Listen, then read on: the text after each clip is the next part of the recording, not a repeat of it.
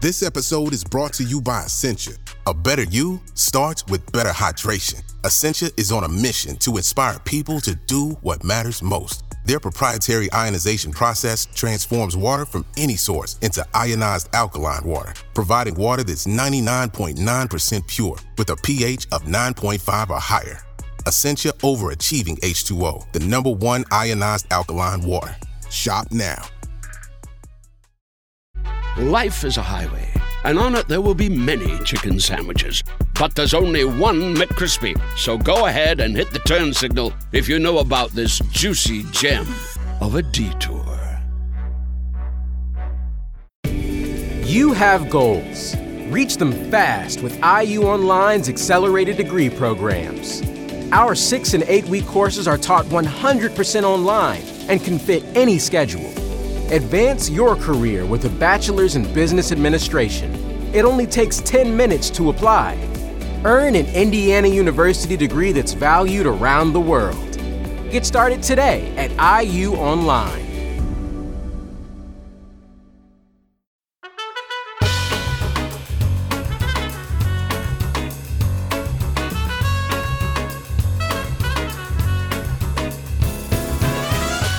Hello and welcome to The Rest is Money with me, Robert Peston. And me, Steph McGovern. So how have you been? Yeah, good. I'm a bit damp today, I'll be honest. It's chucking it down, isn't it? And I see you arrived in full-on waterproofs. Yeah, You're I was like up- a hazmat suit walking in today. Yeah, I was on my Brompton. I'm not going to be deterred by a little bit of light London rain from getting on my bicycle. But Yeah. it's been a big week though. Centrist Dad, my band of sad middle-aged dads, is back in the rehearsal studio. Oh, is it? What have you got coming up? Have you got a gig? I'll reveal that in a later episode. Oh, but, man. It's going to be one of the musical events of the year, naturally. The music industry is now poised, waiting for this mega event. Totally right. So what have we got? So we are going to be planned? talking about, we've mentioned this before on the podcast about companies not listing in the UK and why some companies are even moving off the UK listing to other countries. So we're going to talk about that because a big gambling group called Flutter, which owns the likes of Paddy Power and Betfair in the UK, and then you've got its big US one, FanDuel in the States, they are essentially moving to the US. Well, they're going to put their primary listing in America, and this is a part of a trend. And, we've talked before about this huge issue about why big companies are apparently turning their back on the UK. So it's got to be reversed. We're going to talk about that. But just before we started, you got an email that suddenly distracted you, which is not unusual. But this one in particular, I think everyone listening will be really interested in because it's to do with the post office scandal, isn't it? And what did and didn't happen between Henry Staunton, the former chair of the post office, and the business secretary, Kemi Badenoch. What is this email you've got? What's it telling us? So, the background obviously is we're still in the midst of this scandal of wrongly convicted sub-postmasters not being compensated properly. And you will have seen that in the Sunday Times over the weekend, Henry Staunton, who was sacked as chairman, he'd only been chairman for about a year, was sacked as chairman a few weeks ago by Kemi Badenoch, the business secretary. He made a number of allegations about what had gone on in terms of his relationship with government while he'd been chairman. And probably the most damaging charge that he laid at the government's door was that he had been instructed by a senior civil servant to delay payments to sub-postmasters, to drag his feet on payments to sub-postmasters. The word he used over the weekend was limp into the election without trying to fix these problems. Now, the Times actually has reported that he's got hold of a contemporaneous note that he made of his meeting with the permanent secretary at the time. She's a woman called Sarah Mumby. She's a pretty young senior official. Met her a few times. She's now running the science department, but she was at the time the senior official at the Department of Business. And this, what I've been sent this morning is a full copy of the email that he wrote to the Post Office's chief executive, a bloke called Nick Reed, going through in detail the conversation that he'd had that day in January of last year with Sarah Mumby, with the permanent secretary. Okay? So it's hard evidence. So you can't manufacture today an email with a date stamp of January 2023. So this was his contemporaneous, shortly after speaking to her, this is what he wrote down about what she said. And actually, the first bit bit that I'm going to talk about isn't going to be about the question of the dragging feet on payment of sub-postmasters, because actually it also shines an extraordinary light on what a mess the post office is in, right? And this is worth listening to as well, because we all do depend on post offices and on sub-postmasters. So I'm just going to read you some really sort of gripping chunks. So he says that in September of 2022, which is not that long ago, they had a deficit of £210 million. After much effort, we'd identified savings £170 million. Since then, extra costs of 120 million quid have arisen, 60 million of them arising from Horizon. Listen to this, right? He's saying there were 60 million quid costs for Horizon, of which the biggest chunk was training in respect of, believe it or not, what they were saying to the public inquiry. So they're spending tens of millions of pounds just giving evidence to the public inquiry. On training people to go and do the inquiry. It says from Horizon, £60 million, in brackets, training needs, especially with respect to the inquiry. It would have been more helpful if they'd trained everyone at the beginning when the Horizon software came in, wouldn't it? I mean, then there's a further inquiry cost of £30 million because it's taking longer. There's stuff to do with telephony and the internet. Anyway, a shortfall of £160 million. But this is the bit that really made my jaw drop. Right? He says there's a likelihood of a significant reduction in post offices if more funding's, he says, not required. I think he means not delivered. Last year, this is incredible. So what year are we talking here? So 2021? This is 2022. 22. Right? So he's saying this just over a year ago, right? And there's no reason to believe the position has changed at all. If anything, it's probably got worse since then. He says in the previous year, half of all post offices were either loss-making, or earning less than £5,000 profit, right? Whoa. The position would have deteriorated substantially because of increases in the minimum wage and fuel electric price. So he's basically saying it got worse last year in 2023, which must be right. It's bound to have got worse in 2023. And it says a recent survey indicated that 1/3 of postmasters would hand back their keys over the following 5 years.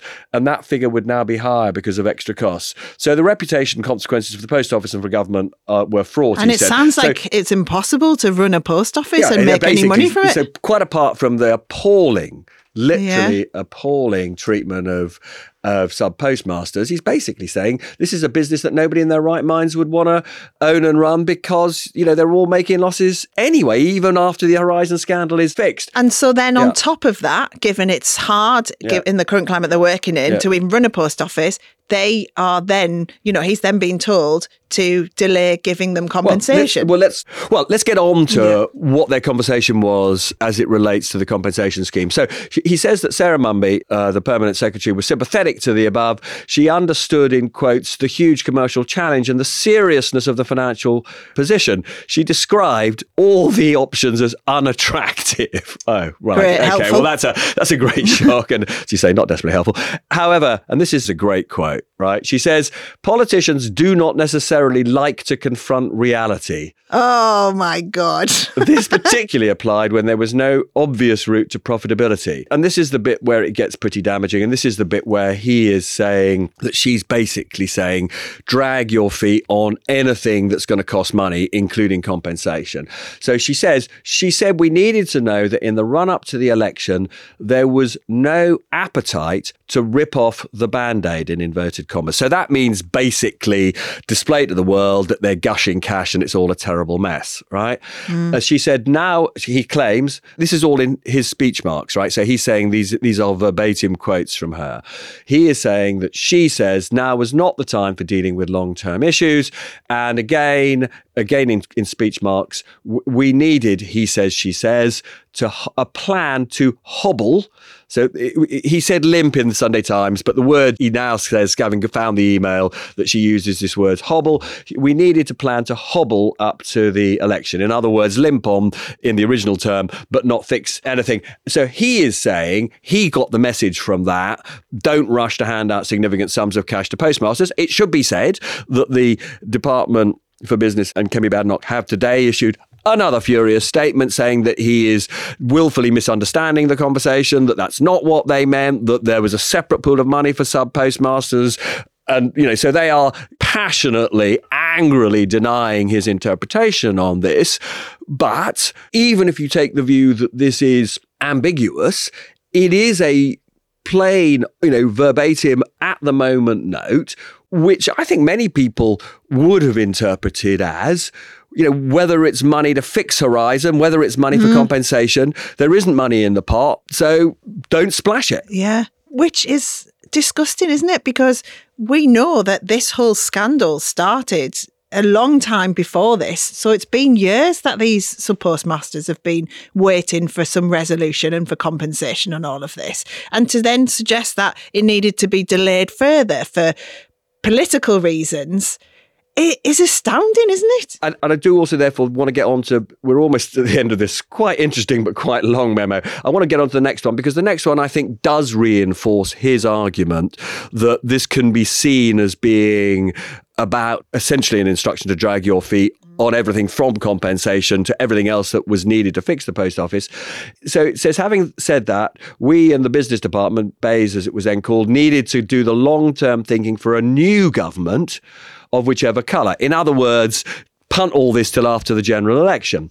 This would include what is politically acceptable with respect to the size of the network. She also referred to operational issues colouring the Treasury's thinking. In other words, she's saying the Treasury had lost confidence in the post office because it didn't believe it was being run efficiently with regard to money. Now, another thing that I've been told over the last few days is that the Treasury was one of the forces basically putting pressure on the post office not to rush to pay out the postmasters, because the sums of money, and we've now seen the sums of money, Kemi Badenoch only earlier this week said, they're now planning to pay out something like £1 billion. It's a lot of money, right? And the Treasury was, as I understand it, I'm told, putting pressure on the post office, therefore, to delay these payments because it's a big chunk of money which they wanted to spend on other things. There are lots of other public services crying out for money. So she's saying that the Treasury has lost trust in the post office. And she says that there's another thing in brackets where it says trust in the post office board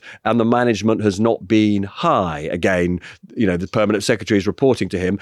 And this is another great quote, right? They could see this, she says, and she's saying that the Treasury could see this as, in quotes, another begging bowl request from the post office. My God, they're down on the post office. I said the funding issues revolved around poor decisions, and he said, this is Staunton himself, says that the funding issues revolved around poor decisions made years ago with regard to Horizon and the related legal issues, i.e. compensation. So he is explicitly saying at that point, these are problems that I inherited to do with the grotesque treatment of sub-postmasters. I think it's probably worth as well just telling everyone who he is and his background, isn't it? Because he's a credible guy. He's someone who's got an impeccable reputation in the boardroom. He's someone who, he's 75 now. He spent 20 years working as an accountant at PwC, quite a long time there. Then he was finance director at Granada, which at the time was, this conglomerate, this FTSE 100 company. It ran the regional franchises of ITV. It had a high street TV rentals business, a chain of motorway services, amongst other things. So he was the FD there, and he helped steer.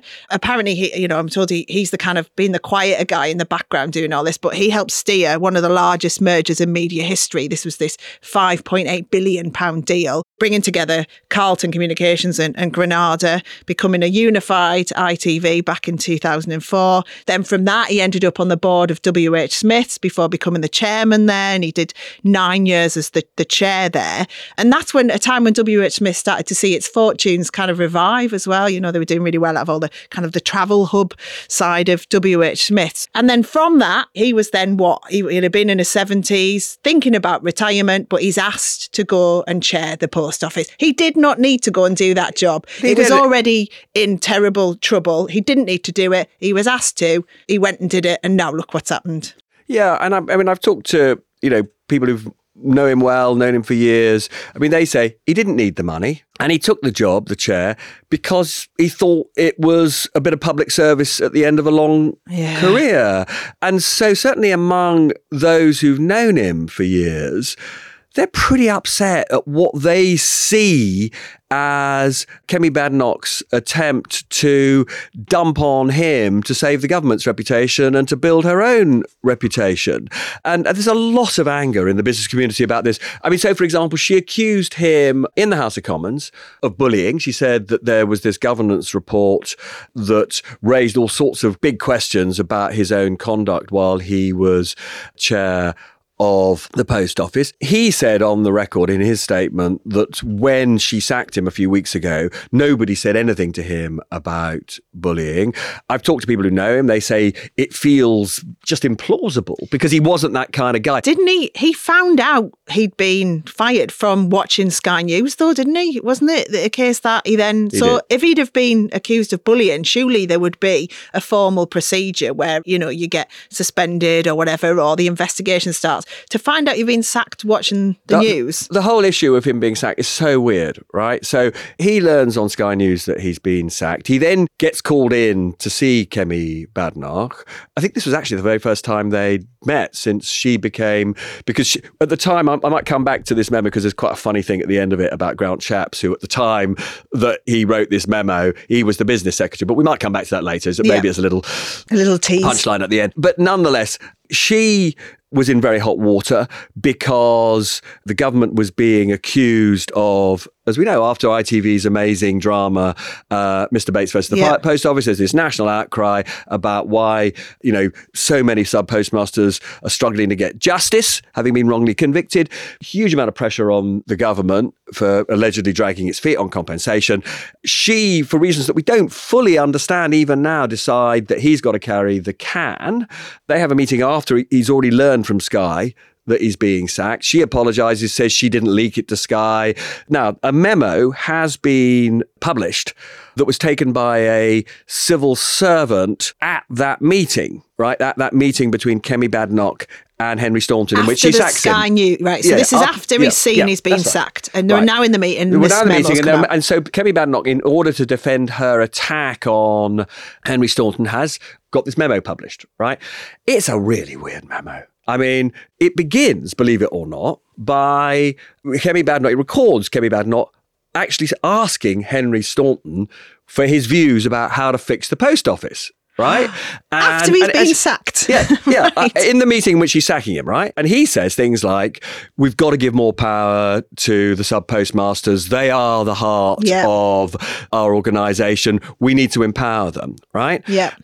So at that point, she obviously thinks his views are worth knowing. Then lower down the memo, it says, but by the way, they've received these unspecified governance reports and she thinks he's got to go. Right now, she just says. And it doesn't really say in the memo what these unspecified questions about the way that he's been chairing the post office are. Now, I understand, again, from talking to people, use that hackneyed phrase, close to Henry Staunton, that there was... And I'm going to ask your view on something now about this because it's quite interesting. So an HR director who I understand has either left or is leaving the post office did compile an 80-page assessment of the governance procedures at the post office. And he's read it. And he says there is one paragraph about him which he accepts is embarrassing about him, although he denies that he said what this paragraph says. But the paragraph says that he used the term girl as opposed to woman about a female colleague. Right? He says he didn't do that, but it's plainly inappropriate to refer to a female colleague as a girl. But do you think personally that if your chairman refers to a female colleague as a girl, that's reason to sack the chairman? Yeah, I mean, if we counted the number of times I've been referred to as a girl throughout my career, there would be nobody working in industry, I don't think, all the different times it's happened. Do you know what? He might not even, he's saying he didn't say it. He might not have even known he said it. That's the other thing. There's so many kind of subconscious bias, isn't there? To me personally, that. But is it a sacking offence? No, I don't think it is. I think it's patronising, but women are used to that, and it's not right that it happens. But I wouldn't then call into question his entire governance just on the basis of him referring to someone as a girl. I'd just take him aside and go, "Listen, mate, I'm not a girl, love. I'm a woman." So one of the bigger issues, and actually we're going to come back to this, I think, in our discussion about why Flutter has, moved its listing to America. But one of the bigger issues, which business people have said to me, I was at a dinner last night where a lot of business people expressed to me, we're not going to go on to that. Yeah, it's just for the purposes of the tape. Robert has just done one of those faces, which is like, I'm not telling you, Steph. You're so right, Steph. You pick up on these incredibly grotesque expressions that I make. Anyway. Hang on. What level are we talking of business people? Because that could be anyone. Are we talking? Yeah, we're talking about business leaders. CEOs, big companies? Yeah. We're talking about FTSE, big company bosses, right? And they're horrified about what they perceive as the way that a respectable business leader has been hung out to dry in order to build up the reputation of a politician. I mean, they see this as Kemi Badenoch courting popularity, particularly with Tory members. I mean, it is a sort of amazing thing about how the Conservative Party has shifted, that among Tory members, it's regarded as a good thing when a cabinet minister, kicks a civil servant or kicks a business leader, because they're regarded as, in Michael Gove's famous phrase, the blob, the establishment that's holding back the revival of Britain. And so, I was talking to one of Kemi Badenoch's senior colleagues yesterday, and he says almost certainly her popularity will go up among Tory members for having picked this fight with a white 75-year-old business leader, as it were, or somebody who's, been part of the business establishment. Because interestingly, whereas it used to be thought of as the party of business, these days, quite a lot of Tory members are on the so-called insurgent right, and they regard this sort of corporate establishment as part of the British problem. But why? The Tory party is known for not being anti-business, it's meant to be pro-business. So why is it that now these fights are being picked? Because it's not going to impress, surely, the people who are out there running businesses who would normally vote Tory. It's all part, isn't it, of the way that politics has become, to use that expression, about the culture wars. These are people who, I don't know, frankly, whether Henry Staunton was, pro or anti-Brexit. I would imagine he was a Remainer, but who knows? I don't think he's ever spoken out in public. It doesn't really matter. But those sorts of people were seen as being opposed to leaving the EU. So they were already mistrusted on that score. Quite a lot of these business leaders these days are, hated because, they are, I don't know again whether he has any views on these, but they're seen as somehow associated with the so-called woke agenda, equal pay, gender equality. Not gender equality again. Who wants that? Reducing CO2 emissions, all the sort of corporate social responsibility stuff is stuff that is regarded as toxic by the anti-woke brigade. So it all gets mixed up in this great mess of of emotions and culture wars. So to wrap things up then in this section, because I know we could go on about this for ages, what's going to happen next, do you think? Because the key thing here is this is a massive distraction for the sub-postmasters, again, who actually just need their money back. They need this compensation. They need help to be able to run their businesses successfully. And yes, this is yet another distraction, isn't it? So what happens next? Well, I hope that yet again it's focused, attention on the fact that sub-postmasters still haven't got, most of them, the money that they deserve, and maybe it will speed them up. But before we go to the break, I teased you earlier about the final, I think, very amusing paragraph of the email that we started talking about at the top of the programme. Yeah, the one you got this morning. Go on then, tell us what's this last paragraph of that memo. It's about Grant Shapps, who is currently, as we know, the Defence Secretary.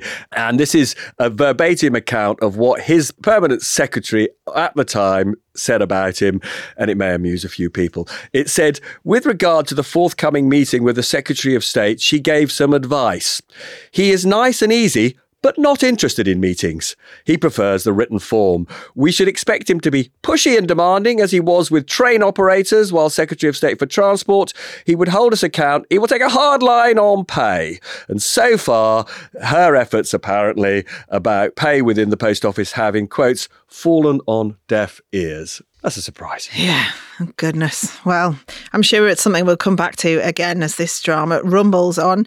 Should we have a quick break? Why not? Life is a highway, and on it there will be many chicken sandwiches. But there's only one McCrispy. So go ahead and hit the turn signal if you know about this juicy gem of a detour.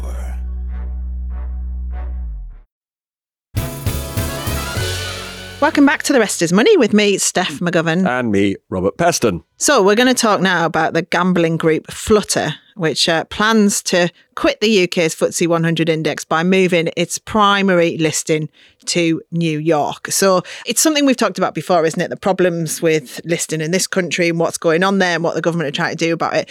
Before we do that, let me just tell you who Flutter are, for those of you who don't know. This is, one of the FTSE's top 20 companies. It's got a valuation of about £29 billion. Now, it's an Ireland-based company, and it came from the merger of Paddy Power and Betfair back in 2016. And then they bought the jewel in the crown, FanDuel, in 2018. If you haven't heard of this before, this is massive in America. It's got about 43% share of the sports betting market in America.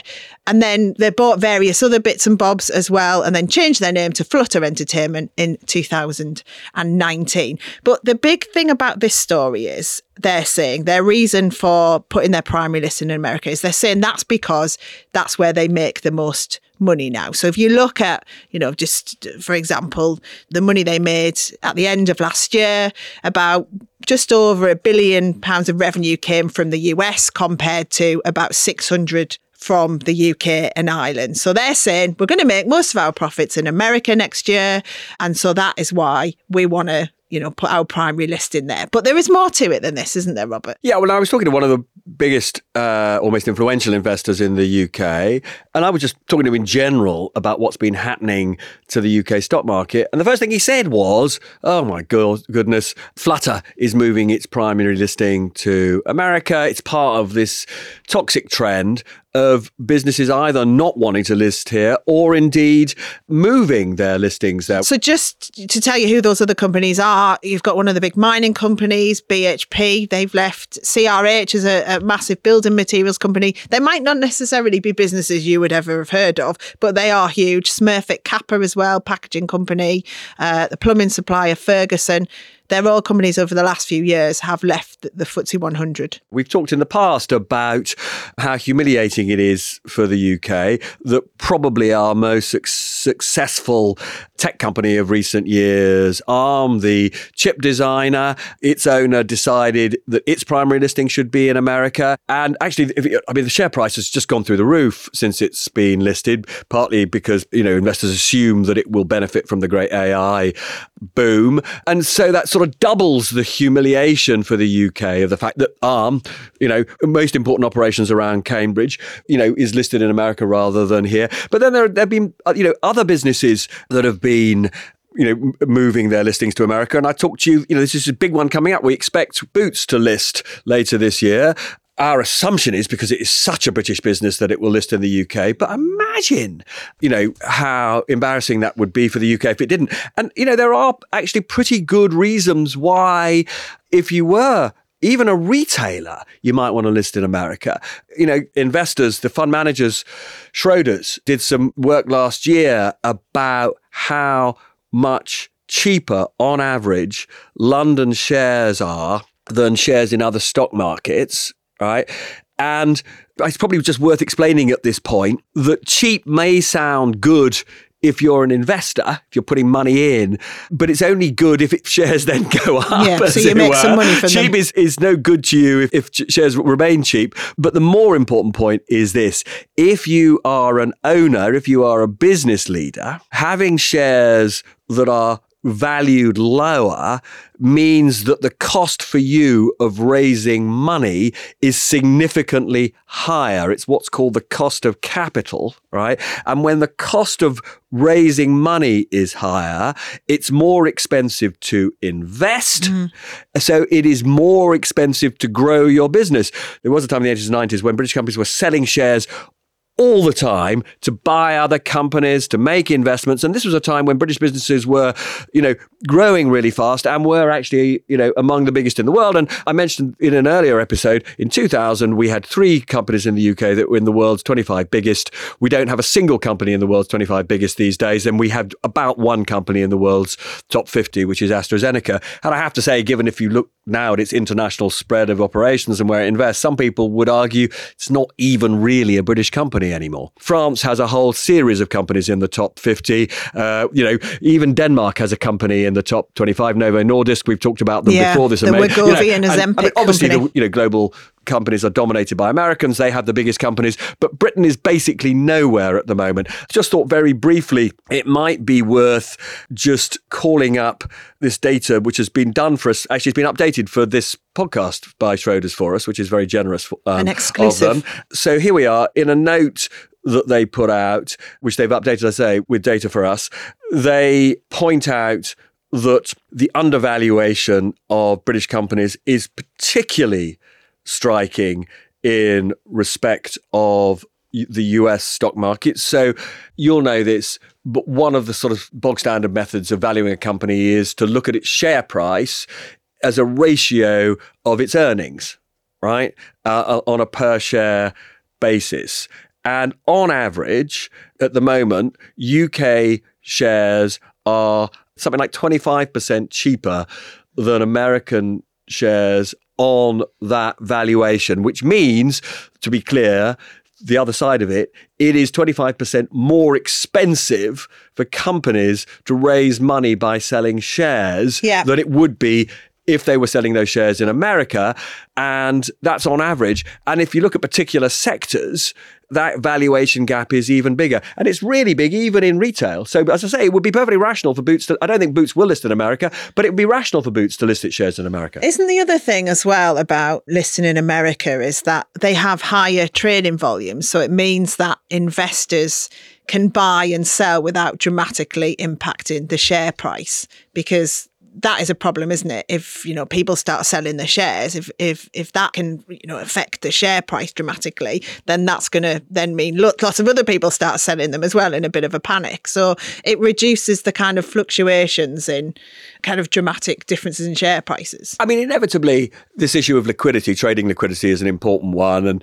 And there is, inevitably at the moment, there probably is slightly less liquidity in London than in America. But I don't think at the moment that's the sort of biggest issue. The biggest issue here is regulatory and political risk. I mean, we talked earlier in the programme about how upset British businesses were at the way that Henry Staunton had been bashed by the business secretary. And they see this as part of a trend. We've talked about the sacking of Alison Rose as chief executive of NatWest. Yeah, this is all to do with the Nigel Farage Coots account being closed, wasn't it? And then it was about what she said to a BBC journalist Yeah. about allegedly the confidential banking circumstances of Nigel Farage. Now, there are many people who thought that she should never have spoken to that BBC journalist and that it was appropriate for her to be sacked. But interestingly, another very big investor, right, who controls, billions of pounds of liquidity for investment. I mean, he said the fact that it was effectively the Chancellor who sacked Alison Rose is what really upset him. If the board had decided to sack her, fine, right? But essentially the government stood up and said they'd lost confidence in her. And at that point, NatWest had no choice but to get rid of her, particularly since about a third of the shares are still owned by the government. And he just says, look, basically, why would you invest in a British company if there is always a risk that a politician is going to stand up and bash them? There are also all sorts of issues around the way that our regulators are making it incredibly difficult for really important businesses to plan for the long term, whether it's in the media space, whether it's in the energy space, obviously we've seen the disaster of water regulation. I mean, absolutely disastrous. And whether you think that, they were too pro or too anti-business in terms of the service we want from water companies, it's been a catastrophe with all this sewage, being pumped into rivers and seas. There's a general view around the place, particularly in business, that regulation is not efficient and done well in this country. And that is also depressing share prices. And of course, finally, we've still got a discount because of Brexit, because the cost of trading with our biggest market went up. There is a broad view among investors, whatever the politicians may think, investors felt it damaged our prospects. The other side of this, though, is that surely this is an incentive for investors to buy shares on UK listed companies, though, because if they're cheaper than they are in America, although it's more expensive for the company to raise money, it's better for, people like me and you or whoever who want to buy shares in British companies, because that's what we have a big problem with too. It's what, the Chancellor has talked to us about. We're not a country. We're not people who tend to invest in businesses. We are, much more into saving money in the traditional means than we are putting it into stocks and shares. So perhaps this could be used as an incentive to try and get people to invest more into our businesses here as well. So this also takes us back to that regulation point I made. I mean, one of the reasons shares are undervalued is because around the turn of the century, there were a whole series of reforms of the way that pension funds, particularly defined benefit pension funds, final salary pension funds, were allowed to invest, which basically discouraged them from investing in stocks and shares and encouraged them to invest in government bonds. And the proportion of British shares now owned by pension funds has shrunk to an all-time low. And, not even British investors are investing in the British stock market. So there are all sorts of things that need to be done. One of the things that needs to be done is, and the Chancellor has inched towards this, but has not done enough. There needs to be new incentives put in place for British pension funds to invest in British companies. And I mean, the other thing that you and I have talked about is there ought to be more incentives for all of us to invest in British companies. One of the things the Chancellor has been looking at are these limits on ISAs, so how much you can put into a savings pot that is protected from tax. And, my own view would be that ceiling, at the moment it's 20,000 quid. I think that ceiling, if you were just investing in British shares, should be doubled, or even perhaps, maybe go up to 50,000 quid or something per year, so long as you're putting that money into Britain and therefore cutting the cost of capital for British companies and therefore encouraging them to invest, which in turn will get the growth rate up and will make all of us better off. But to get back to your point, though, I can't sort of repeat this too often, and I said it earlier, you're right that when you see a stock market that looks cheap, and ours does, of course it's tempting as an individual to want to put your money in there because it looks as though you'll get a better dividend yield, you'll get more income from it. And that's true. But if Britain is on a course of decline, then cheap shares can become cheaper. Share prices can actually fall. And so if you're going to fix the stock market, it's part of a whole government package of getting people more confident about the growth prospects of the UK as a whole. There's one other point that we haven't touched on, and this is true actually not just in the UK, but across the world, but I think it has been an important issue in the UK, is actually across the world, and this is true in America, the numbers of companies listed on stock markets has been falling over the last 30 years. And that's because of the creation of this other pool of capital, the private equity pool of capital, where basically businesses, in the old days, if you were a growing business, your first step to try and take some money out was to list on the stock exchange quite often. Now, if you want to take some money out and you don't want public scrutiny and, you want to be sheltered from journalists accusing you of being paid too much, rather than going on the stock market where there's tremendous transparency. So, for example, I don't know if you know this, but I think the typical annual report for a listed company in the UK, back to this regulation point, it's something like 300 pages of information you have to produce every single year for your investors because of the regulation. If you're a private equity company, you have to disclose almost none of that. You're not transparent to the world. You can get a ton of money from these private funds and you can manage yourself in a private way. One of my favourite jobs when I used to work on BBC Breakfast doing the business news on a morning was waiting for one of those 300-page documents to land at 7 o'clock and then trying to decipher it and then 10 minutes later having to say what I could about it on telly. I'll ask you a question and tell the truth about this. What was the first page you tended to turn to? Come on, it was the pay page, wasn't it? Yeah, of course. Because the first question anybody on the news wanted to know is, what is the fat cat boss being paid? Yeah, it's so but true. that is part of the culture that business leaders it's like the hate. business That's bashing. why they would much rather not be listed on the stock market, because they regard that kind of focus on pay as anti-business. And so it's terrible to repeat oneself, but I mean, you'll remember our conversation about how much less British bosses are paid, particularly than American bosses. So another reason why, British companies want to list in America is they can be paid more. Yeah, I mean, this is exactly what I'm going to do with slime, to be honest. The multinational conglomerate. So you're going to list, you're not going to go for the private equity route? Oh, no, I'm going private equity. I want to keep everything private. hidden. Yeah. I don't want to know keep it all what the in-house. money I've got coming in. I don't want everyone to know. The one thing I just think is worth explaining, though, as well, is, for example, using ARM as an example to explain this.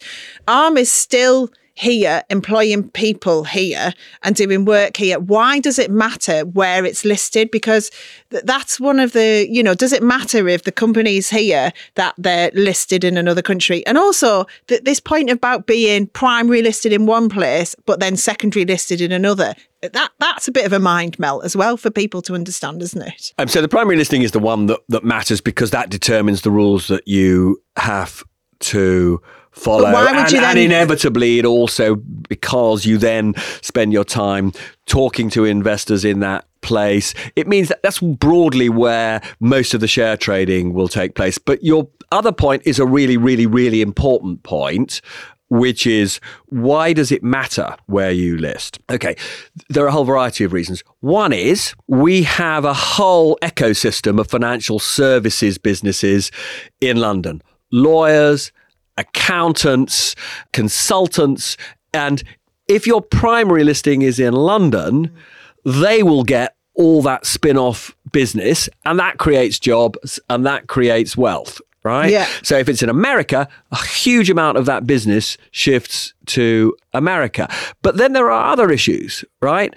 If your primary listing is in America, and if your domicile, your home is in America, then it also means that's where the cash flows end up. And when you've got, for example, additional investment to make, you're more likely to make that investment in the country that is your home. And so the problem with not having your base, your home in the UK is patriotism matters, right? We all have these, whether we admit it or not, we all have these patriotic instincts. If a business thinks of itself as American or French or German, when it comes to new investment decisions, it will favour that country. If ARM no longer, within its wider ownership, thinks of itself as a British company, then there is a risk that over time there will be less investment in the British operation, right? There's a phrase for this, it's called the headquarters effect. So it's not fatal for the business to be owned by a foreign company. And actually, historically, if you thought British management was bad, there were quite good reasons sometimes for British businesses to be owned by foreign businesses, because sometimes the quality of the foreign business management was so much better that it benefited the business here. So it's not curtains for a business to be taken over by a foreign owner. But in the end, and this is the point that I think we all need to focus on, as a country, as an economy, we want to be in charge of our own destiny. And there comes a point when so much of your economy is foreign owned that you are basically, as an economy, reliant on what you might call the goodwill of strangers, the goodwill of people who have no emotional attachment to this country. And that, in my view, is a problem. Yes. Look, let's go back to the story of the moment. We haven't really talked enough about Flutter. What do you think is going on? Well, it's really interesting what's been going on in the gambling world, isn't it? Because, we've talked about Denise Coates, haven't we, and the amount of money she's been making. But a lot of the money now in terms of gambling is coming from the US, because there's been a lot of change there in terms of regulation. Ever since we had that federal ban on sports betting was lifted in 2018. So now there's a massive market there, isn't there, for gambling in the US? Whereas if you look at what's been going on here in the UK and the EU, regulation's been increasing, and it's seen now as a bit of a dirty industry, gambling in this country, isn't it? Whereas in America, because this federal ban's been lifted, there's massive growth there, and that's exactly what Flutter can see if they're getting, the majority of their revenue from there. And they're spending a lot of money on advertising in the US now as well, again, to soak up all these people that they couldn't market to before or make bets before. There's a massive market there, so there's less focus here where there's a lot more problems in terms of regulation. Do you enjoy gambling? I do, but I tend to gamble in situ. Like if I'm at a football match, I'll tend to have a little, I love filling out one of the sheets and then going to the person who takes it in and I'm putting my odds on who's going to score first and things like that. And then I did used to like betting on the Grand National, but that feels a bit a bit more punchy now because there always seems to be a horse that dies. So I've become a little bit more uncomfortable with the Grand National. I hate it. Actually, I've been doing my family history recently and I was reminded of my grandfather who, in family folklore, lost the family fortune by gambling on the greyhounds. And Really? and it's sort of come down through the generations so that I actually have a horror of Really? gambling. So could you be minted if your great granddad whoever hadn't lost the fortune? I don't know about minted, but he had a perfectly decent business, which apparently completely undermined by literally every time he had any money, he would fritter it away on the dogs. Have you ever gambled then? I hate it. Yeah. See, I'm big into Vegas as well. Me and my partner go to Vegas quite a lot, and I love having go on all the different tables and stuff there. I get really into it. But to a point where I have to only do it in those places. Like, I don't think I'd ever go to a casino in the UK because I literally would have no money left by the end of it. I think your family history also makes the point, doesn't it, that it is also something that can be bad for people. People can get addicted to it. I've interviewed over the years a fair few people who've had massive problems with gambling, so it doesn't work for everyone.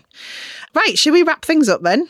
We should, and we've got a question special coming up tomorrow, haven't we? Yeah, we have, and some of the questions actually link to some of the stuff we've been talking about, so we can expand on all of that. And just a reminder, if you do want to send in questions, it's restismoney@gmail.com, or you can send them through our social media pages. Just search The Rest Is Money. But that's it from us. Bye-bye. All the best.